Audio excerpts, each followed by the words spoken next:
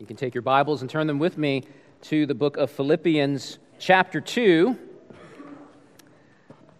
Philippians chapter 2. I was watching a video where an interviewer, where he was going out on the streets and asking people what Christmas means to them, and the answers were all over the map. Some people said Christmas means time with family and friends. Somebody else said Christmas means celebrating life. Predictably, somebody answered presents. Christmas is about presents. A few people mentioned something kind of vague about God. What does Christmas mean to you? It's an interesting question, but it's not the best question. It's certainly not the first question that you should ask when you're considering Christmas. At Harbin's Church, we believe and teach that the whole Bible, and indeed every aspect of reality, is best understood when viewed through the lens of Jesus Christ, because ultimately everything is about Him. So, if that's true, then really the more urgent question this morning is not what does Christmas mean to you, but what did Christmas mean for Jesus Christ? What did it mean? What does it mean now? And what will it mean for Jesus? And when you discover the answer to that question, then you are better positioned to answer the other question. Well, then what does Christmas mean for me? What is my response to Christmas? So this morning, we're going to consider Christmas from the vantage point, not of just any ordinary man on the street. We're going to consider Christmas from the vantage point of Jesus. And I can think of a few Bible passages that do this quite as clearly and powerfully as Philippians chapter 2. So why don't you stand with me one more time as we get ready to read God's Word. We stand at Harbin's Church in honor of the reading of God's Word as a way of reminding ourselves that this is not just any old word.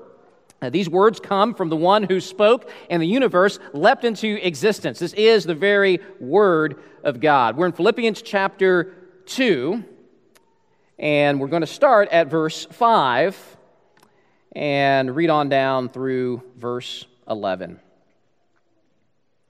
Have this mind among yourselves, which is yours in Christ Jesus, who though he was in the form of God, did not count equality with God a thing to be grasped, but made himself nothing, taking the form of a servant, being born in the likeness of men, and being found in human form, he humbled himself by becoming obedient to the point of death, even death on a cross. Therefore, God has highly exalted him and bestowed on him the name that is above every name, so that at the name of Jesus, every knee should bow in heaven and on earth and under the earth, and every tongue confess that Jesus Christ is Lord, to the glory of God the Father.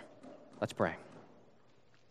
Father, thank you for your holy and inerrant and inspired word. I pray, Father, that you help us to hear the word, that your Spirit would illuminate the word to us so that we might better perceive its meaning, and that you would also help us, Father, to not just be hearers of the word, but also doers of the word, taking the word and then letting that word affect and move and transform our lives, Father. Help us to hear now what the Spirit has to say to us this morning. In Jesus' name, amen. You may be seated. So what does Christmas mean for Jesus? It means three things. First thing that Christmas means for Jesus is incarnation. Incarnation. Want to plug in our clicker back there? Incarnation. It's not working. I'm just going to wait and make you sweat. All right. Incarnation. If you were a child hearing how the Christmas story is commonly taught in children's Bibles or by many adults, you would think that Jesus wasn't a part of the story until Christmas Eve. You might even think that Jesus Christ did not exist until he was conceived inside of the womb of the Virgin Mary. But look at what the Apostle Paul says about Jesus in verse 6. It says, he was in the form of God. Now, what does that mean? Does that mean that Jesus merely looked like God? Does that mean that he seemed like God? Well, Well, that word form is translated from the Greek, the language that Paul was writing this in. It's translated from the word morphe, which speaks of the essential or characteristic attributes of something.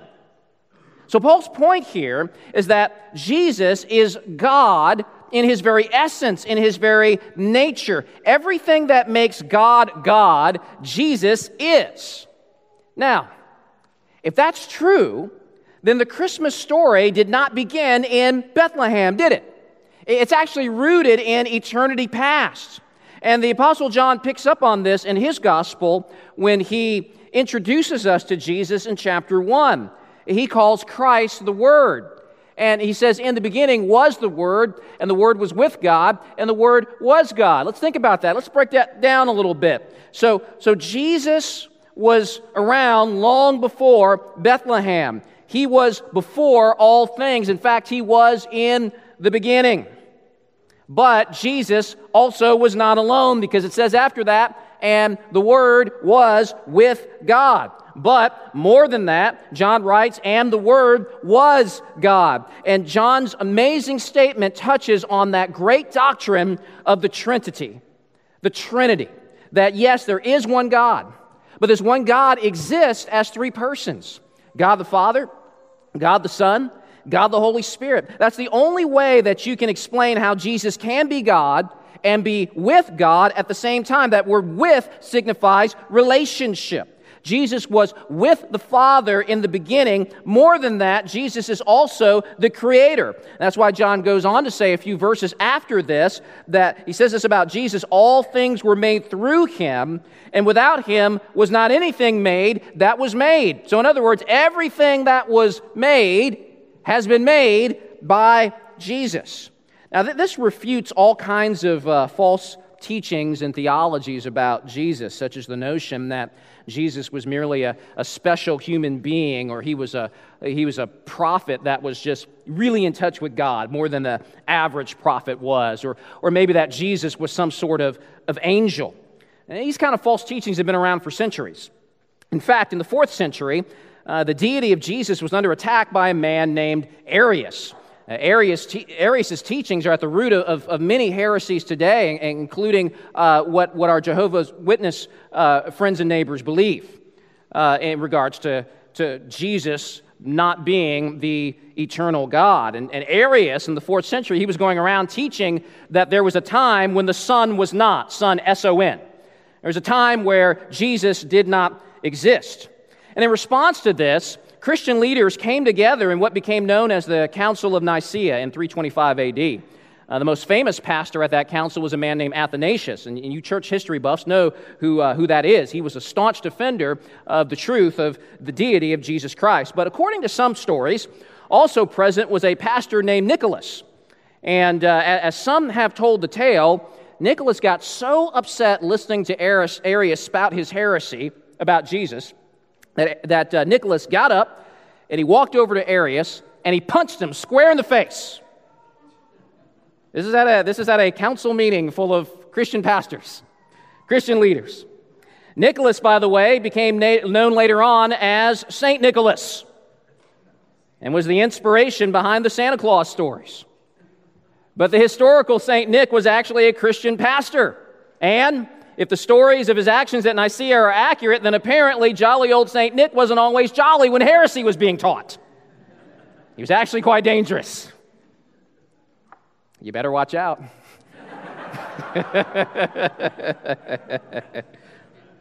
And as your pastor, I would advise you to, yes, defend the deity of Jesus, but use your Bibles, not your fists. What we do know is that out of the Council of Nicaea arose this incredible creed about Jesus that's still used today. That says, we believe in one Lord Jesus Christ, God of God, light of light, very God of very God, being of one substance with the Father, by whom all things were made. And so what that means is that what happened inside of Mary wasn't just a conception, it was an incarnation. Now, what is an incarnation? That word is connected to other words that we are familiar with, especially that carn, C-A-R-N, that carn In incarnation, we go to a restaurant and we order chili con carne. Chili con carne, a chili with meat, with flesh. Christ, the God who from eternity past existed in spirit form, became incarnated in physical form in the womb of a teenage girl. The Apostle John puts it this way when he says in John chapter 1 that the Word became flesh, became carne. And going back to Philippians 2, Paul writes in verse 6 that though in the form of God, Jesus did not count equality with God a thing to be grasped.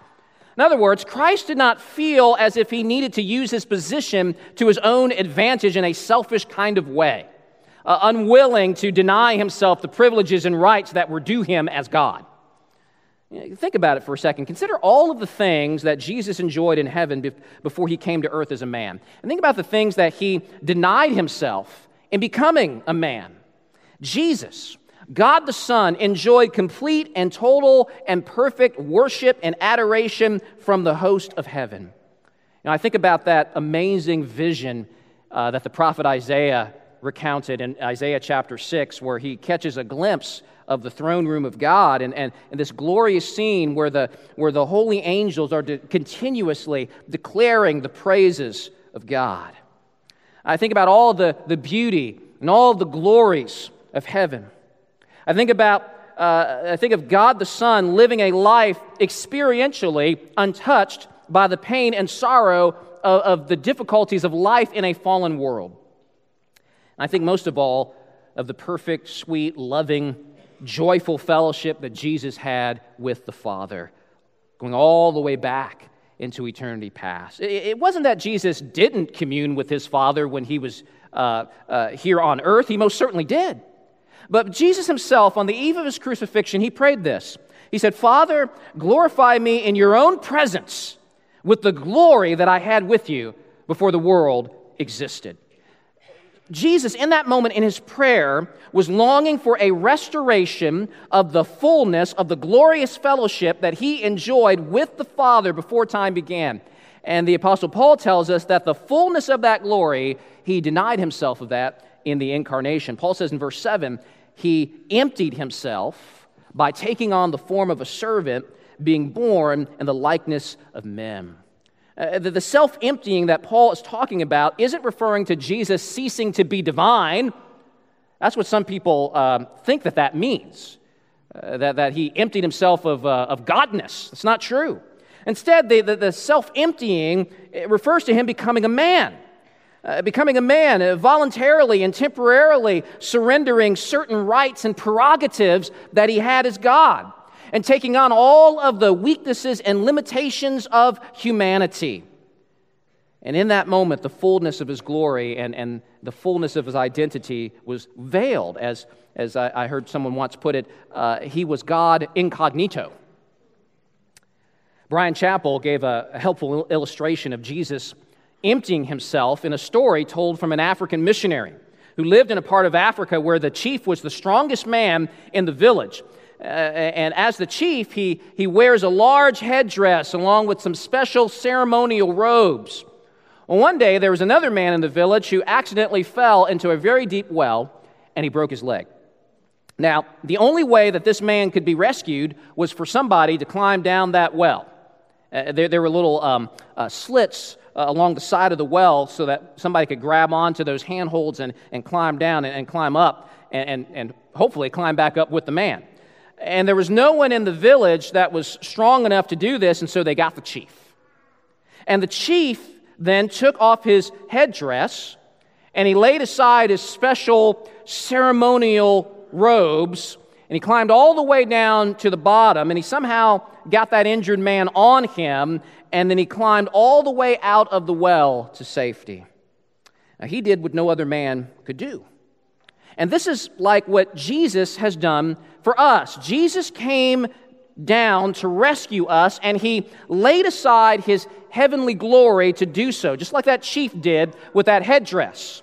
And just like that chief did not stop being the chief just because he set aside the privileges of his position in that moment, just because he stripped himself of those robes, he laid aside those robes and that headdress. In the same way, Jesus did not stop being God, even though in his incarnation he was, as it's been said, stripped of the insignia of his glory.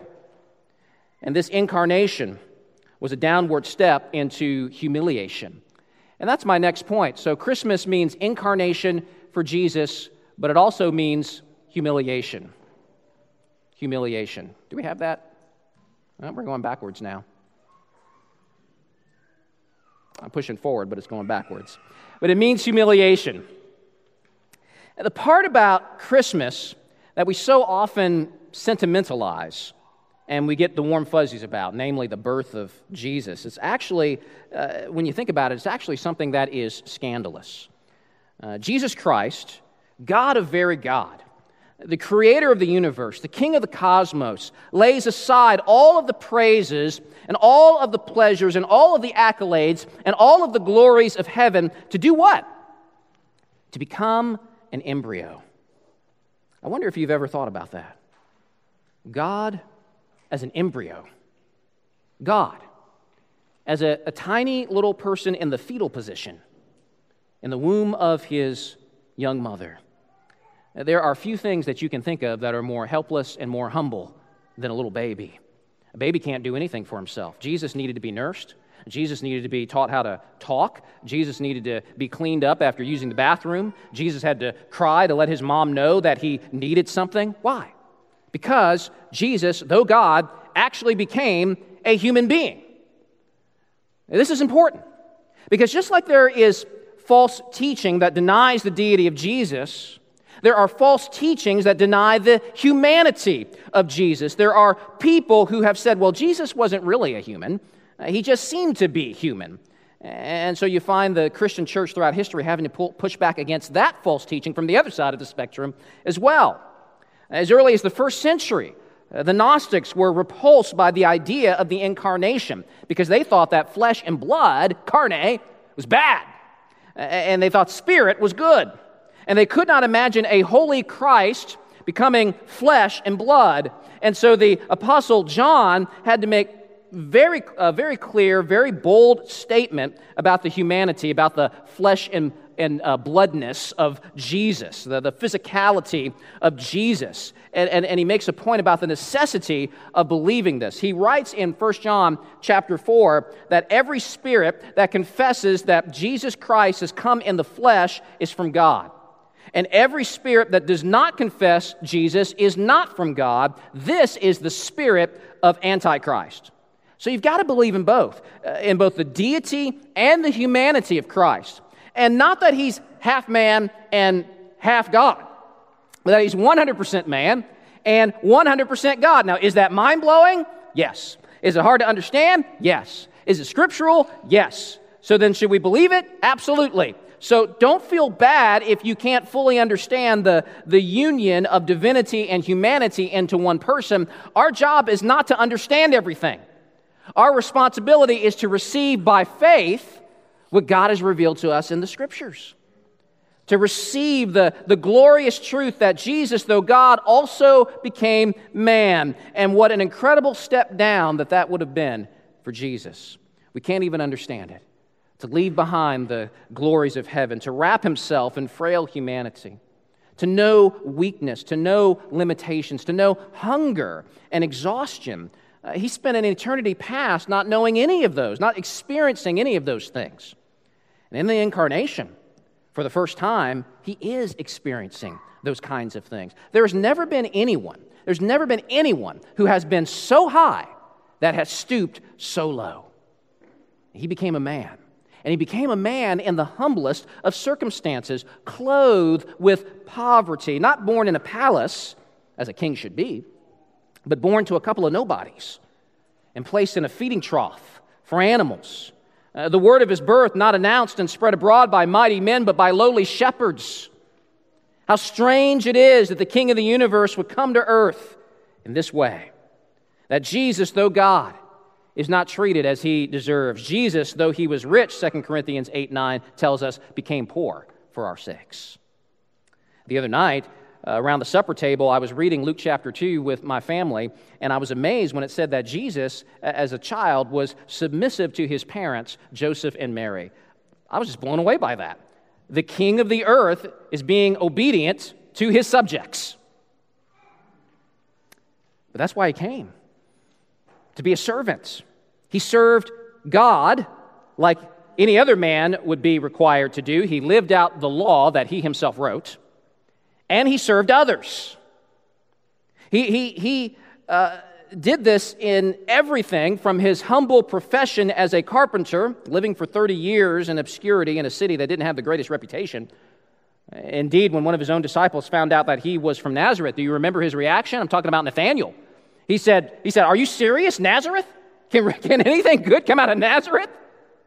You guys probably have cities like that are going through your mind that in the United States. Can anything good, come out of Cleveland? If anybody's watching my Cleveland, sorry about that. Cleveland rocks. Some of you got that. He laid down the carpenter's tools, and he became a traveling preacher with no place to lay his head. And he poured himself out in service to others, healing the sick and touching lepers and teaching about the kingdom of God. This was his whole life. Indeed, Jesus said that he came not to be served. Now, you see, that's what the people would have expected of Jesus if he was the king that he claimed to be, that he would come with an expectation that everybody would be serving him. But Jesus said, that's not my mission. It's not to be served. It is to serve. And we see this really exemplified in John 13, don't we? On the final evening before he was crucified, and he was having that Last Supper with his disciples, and Jesus takes the form of a servant, and he lays aside his outer garment. He's stripped down, and he's wearing nothing but a loincloth. He actually looks like how the slaves looked like back then. And it's really a picture of what he did in the incarnation, where he stripped himself of the insignia of his glory to come to earth and serve. And he sets that outer garment aside, and he gets down on his knees, and he washes the muddy, grimy, disgusting feet of his disciples who should have been tripping over themselves to do that to Jesus.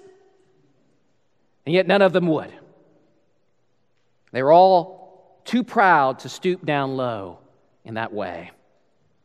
In fact, they were arguing that evening about who was the greatest among them. Well, the one who is on his knees with a towel in his hands is the greatest. And Jesus does what should have been done to him. He should have been served, but Jesus gets a bowl of water and does the thing that none of them wants to do, and one of those pair of feet that he is washing belongs to Judas, the man who would betray him, the man that he knows will betray him.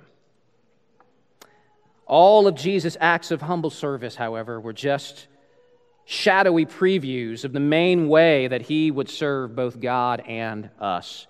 And so Paul says in verse 8, going back to Philippians 2, being found in human form, he humbled himself by becoming obedient to the point of death. Why?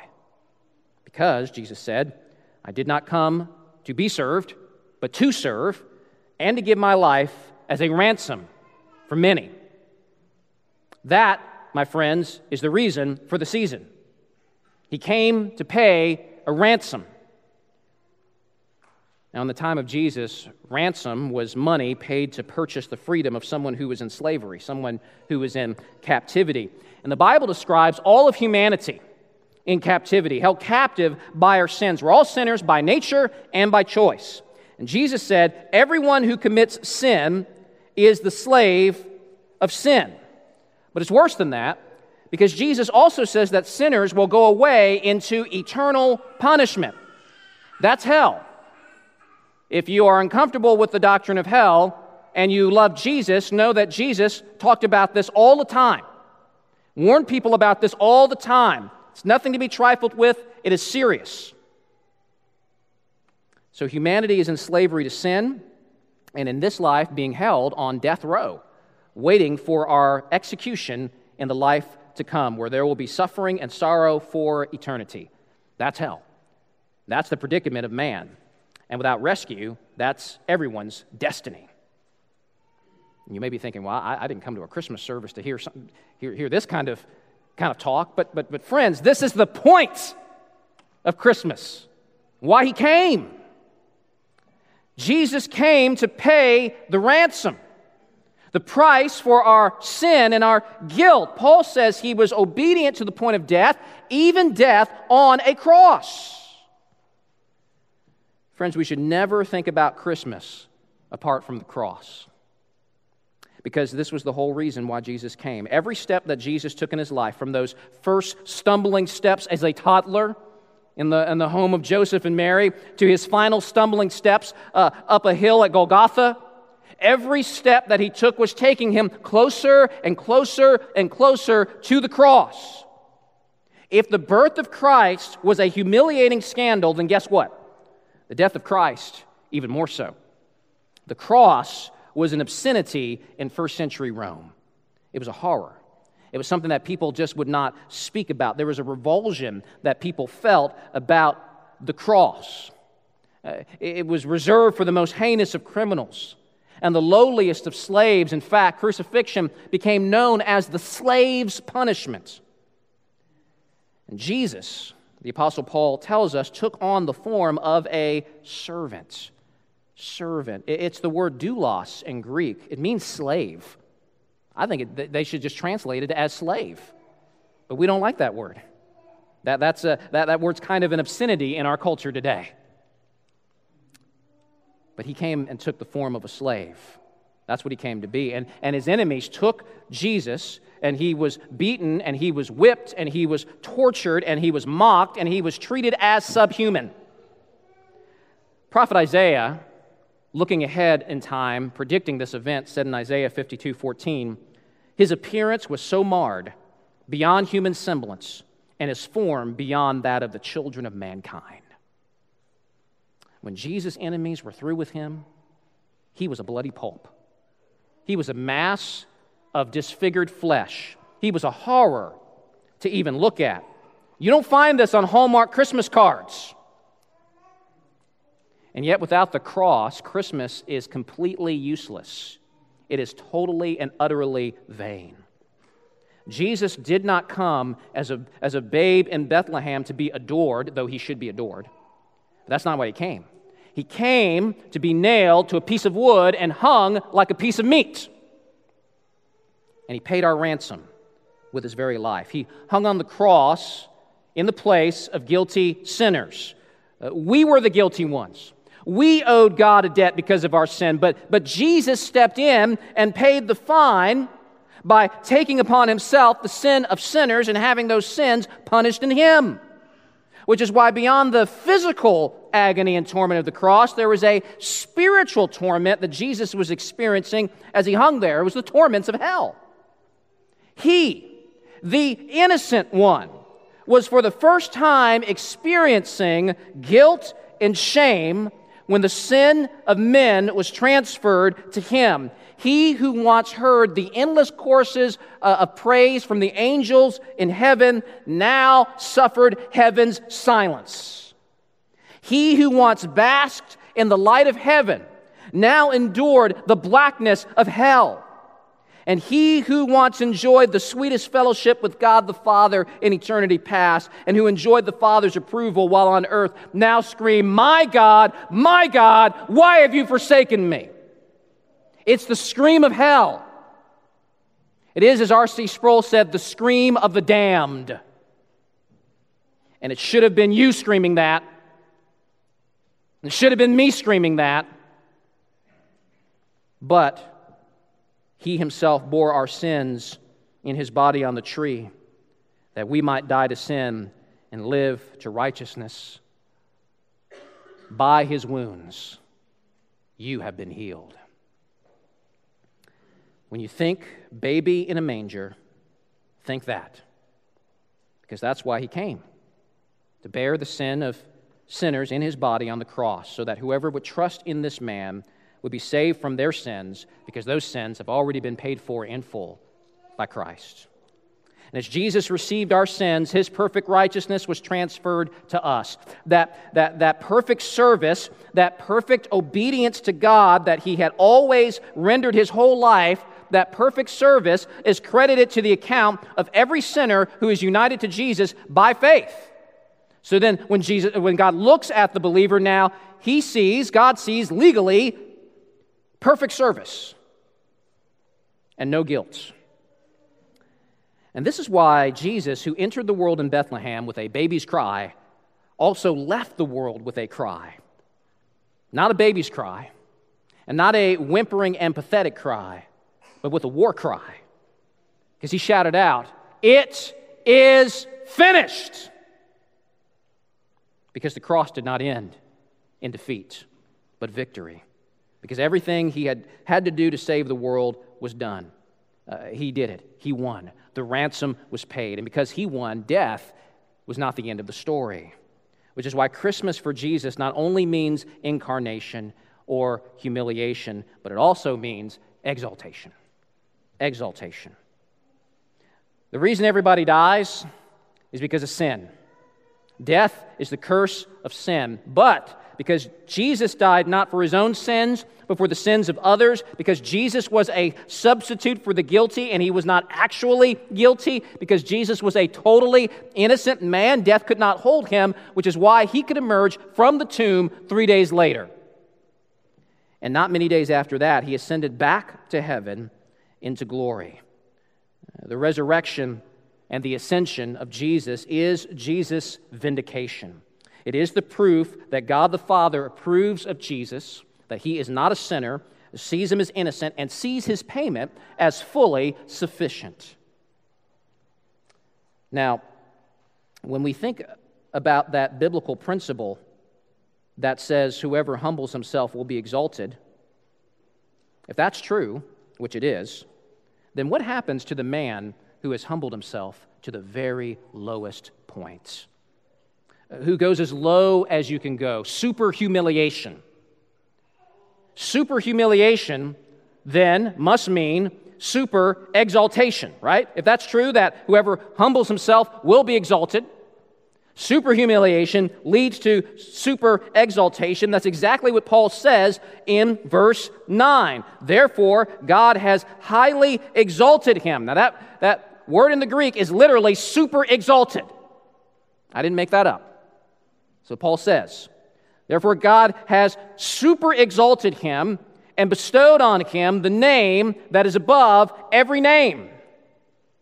Now, what is the name? What is the name that is bestowed upon him? There's some debate about this. Some say it's the name Jesus, and that could be right because Paul says that at the name of Jesus, every knee will bow. The only thing is that he was already called Jesus. God had bestowed that name to him when he was still an embryo inside of Mary, and Jesus was the name that everybody recognized him by. I tend to think that the name God bestows on Jesus in this super exaltation is the name Lord. That's the name that shows up in verse 11. You see that there? It says, every tongue will confess that Jesus Christ is Lord. That word Lord in the Greek is Kyrios, and Kyrios is the word that is used in the Septuagint, the Greek translation of the Old Testament. Kyrios is used in the Septuagint to stand for the name Yahweh. And Yahweh is the personal name of God. Isaiah 42:8 says, I am the Lord, I am Yahweh in the Hebrew, I am Kyrios in the Septuagint, that is my name. Kent Hughes writes that giving Jesus the name Lord, Yahweh, is the ultimate of all honors. Yahweh is the name that trumps all other titles, the awesome covenant name of the God of Israel, the name that is above every name. This does not mean that Jesus wasn't Yahweh, that he wasn't Lord during his ministry on earth. We've already seen that Jesus Christ is God, co-equal, co-eternal with God the Father and God the Holy Spirit. Instead, as Hughes puts it, the terms super exalted and the name that is above every name must be as referring to a position of recognizable superiority over all creation and that Jesus' resurrection and ascension to the Father's right hand makes his superiority more fully evident to the creation over which he rules. So Jesus' super exaltation and surpassing new name was a gain in official glory, not in essential glory, but official, recognizable glory. And certainly that's the point of verses 10 and 11. So that at the name of Jesus every knee should bow, in heaven and on earth and under the earth, and every tongue confess that Jesus Christ is Lord. Is Kyrios. So you've got here this global, even cosmic recognition and universal confession that Jesus, not that Jesus is named Jesus, but that Jesus is indeed Lord. That's the universal recognition and confession. Think about it. That's the ultimate super exaltation, isn't it? There is no exaltation higher than for the universe to declare to Jesus, you are Yahweh.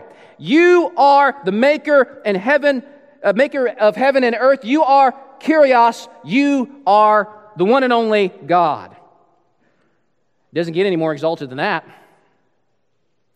And I think we find support for this in that Paul here is quoting from the Old Testament. He's quoting from Isaiah 45, which is an amazing chapter about God's power and sovereignty. 3 times in Isaiah 45, he reveals his name. He says, I am Yahweh. I am Kyrios. And he says, there is no other. And then he says, I am God. There is no other Savior besides me. And right after that, Yahweh extends an amazing invitation to the world. Look at this. He says, turn to me and be saved. This is Yahweh talking. All the ends of the earth. For I am God, and there is no other. By myself I have sworn, from my mouth has gone out in righteousness a word that shall not return. Check it out. To me every knee shall bow, and every tongue shall swear allegiance. Does that sound familiar? Of course it does.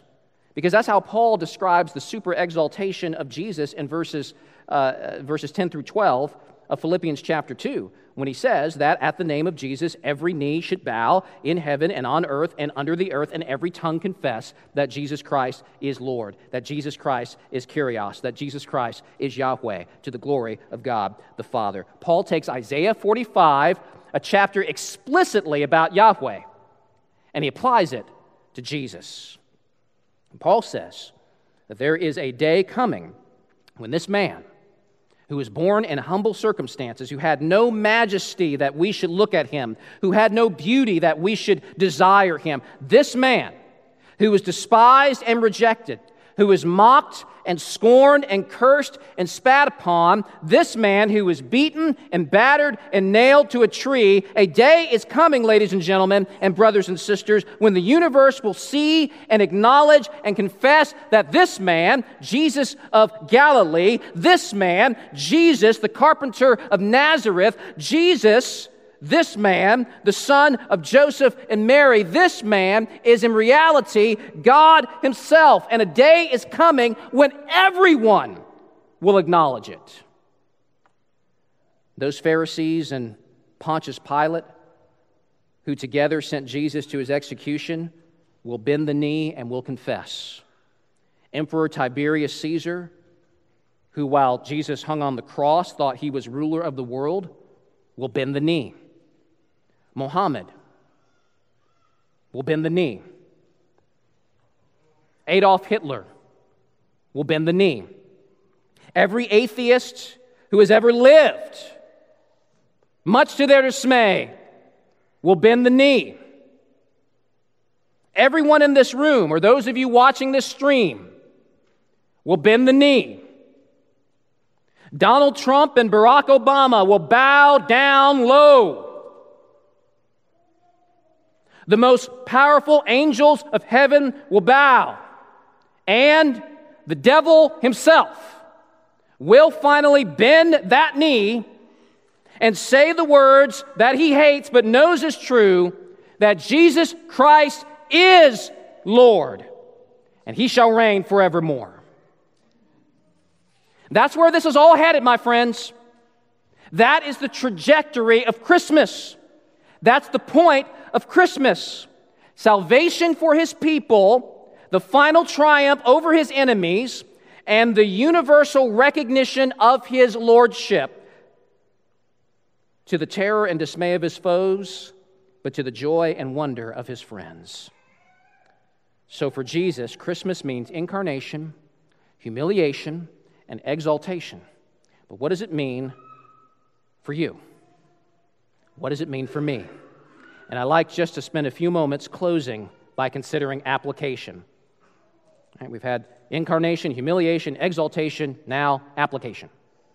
How should we respond to Christmas? Well, the Apostle Paul wrote this incredible theology about Jesus in Philippians chapter 2, not for mere academic reasons. Yes, this is great high Christology, but theology is never meant to be taught apart from application. And the whole point of Paul teaching us about the high, lofty position of Jesus and the humble descent and service of Jesus in the incarnation and the subsequent super exaltation of Jesus, all of that was meant by Paul to teach us something about humility. Go back up a few verses to verse 3, and you will see the backdrop of this chapter. Paul writes in verse 3, "Do nothing from selfish ambition or conceit, but in humility count others more significant than yourselves." Sometimes people in churches strive for importance and prominence. We want to be recognized. We want to be in the spotlights. There can even be jealousy and power struggles in churches. There can be a sinful jockeying for position. And on top of that, and this is the big one, we want to be served. One of the most common reasons people quit church is because they feel like their needs aren't getting met. Now, let me say that certainly there can be legitimate reasons to leave a church. And we certainly should be concerned if a church is not helping us grow in the Lord. But with that said, too often we point the finger at others in the church. Too often we are too self-focused, and we are way more passionate about how people are not serving us in the way that we think that they should serve us than we are about being a servant to others. And we tend to want to treat others according to what we think they deserve. So if they have burned me, if they have offended me, then I'm done with them. And I'll serve and love those who are easier to serve, and I'll love those who are easier to love, and I'll show affection to those whom I deem are more worthy of it. And we do that because often we are more interested in being treated as special and important than we are in treating others as special and important, even more important than ourselves. And yet, Christian brother and Christian sister, I want you to look around this room right now. Go ahead and look around. I know it's weird. Go ahead, just look around at some of the people around you. Yeah. Now, all those people around you, in front of you and behind you. Paul says, listen, I know that was a little goofy, and some of you are kind of laughing at that, but don't miss the point. Those people that you were looking at, Paul says, treat them as more important than you. Treat them as more important than yourself. In verse 4, Paul says, let each of you look not only to his own interest, but also to the interest of others. And that is a hard thing for me to do because I have an inclination to be self-centered. And probably you're right there with me and you can relate to me. So how do we do it? How can we grow in our other-centeredness? Paul tells you how in verse 5. Have this mind among yourselves, which is yours in Christ Jesus, who though he was in the form of God, did not count equality with God a thing to be grasped, but emptied himself by taking the form of a servant. Paul says the key is to look to Christ. Whenever you are tempted to think more highly of yourself than you ought, whenever you are tempted to have more of an interest in how people should be serving you than on how you should be serving other people, consider the service of Christ to you. Are you more important than Christ? Do you deserve to be served by Christ based on how you've treated Jesus in your own life? What if Jesus in heaven said, you know what, I'm more important than those people, and they aren't serving me, they're rebelling against me, they're not treating me right, why should I serve them? And of course, Jesus is more important than us. And of course, we indeed were not serving Jesus, we were mocking him in our sin. And yet, nevertheless, the Lord, the God of heaven, the maker of the stars, stooped down low as one can go, not just to wash feet, but stooping even lower and being willing to be crucified for your sins, willing to suffer hell itself to serve you. He did not come to be served, but to serve. And as Christians, the ones who are supposed to follow in the way of Christ, should that not be the grand mission of our lives as well? Not to be served by others, but to serve others. Is that the grand mission in your life? Is it the grand mission in my life? And we can expect in our humble service and stooping low for others that the Lord will, in his way and in his time, lift us up. Jesus said, whoever humbles himself will be exalted. And of course, Jesus lived that out, right? As we witness his extreme humility followed by his extreme super exaltation, God will see and will bless your loving, self-humbling service to others. And finally, if you're here this morning as an unbeliever, there's an application here for you as well. Because while Jesus said on the one hand, whoever humbles himself will be exalted, he also said whoever exalts himself will be humbled. And if you're not a Christian, having not submitted yourself to the Lord Jesus Christ, you need to know right now that you're living a life of self-focus and self-exaltation. You're not living for Jesus as Lord because you want to be Lord. Just admit it. That's what's going on. I know because I was once there in my life. And you want to control your own life and you deem your way to be better than Jesus. And I want to urge you, my friend, to turn from your sins and submit to Jesus as Lord and Savior. The reason Jesus came to earth, born as a baby in Bethlehem, was to rescue sinners just like you. He did not treat himself as more important, even though he was, but instead humbled himself and gave his life as a ransom. And if you do not humble yourself before Jesus now, joyfully acknowledging him and following him as Lord and God, Paul warns you that a day will come where you will bend the knee before him later, along with all the other enemies of God. And you will acknowledge the lordship of Jesus, not in joy and in gladness, but with terror and fear before your final and eternal judgment. But why go that way when Jesus generously offers you a much, much better way? Don't spurn his service. Humble yourself before the Lord and experience for the first time the whole point of Christmas. Receive Christ and trust in his humble, indeed humiliating work on the cross, and experience his forgiveness and his friendship and his peace now and for eternity.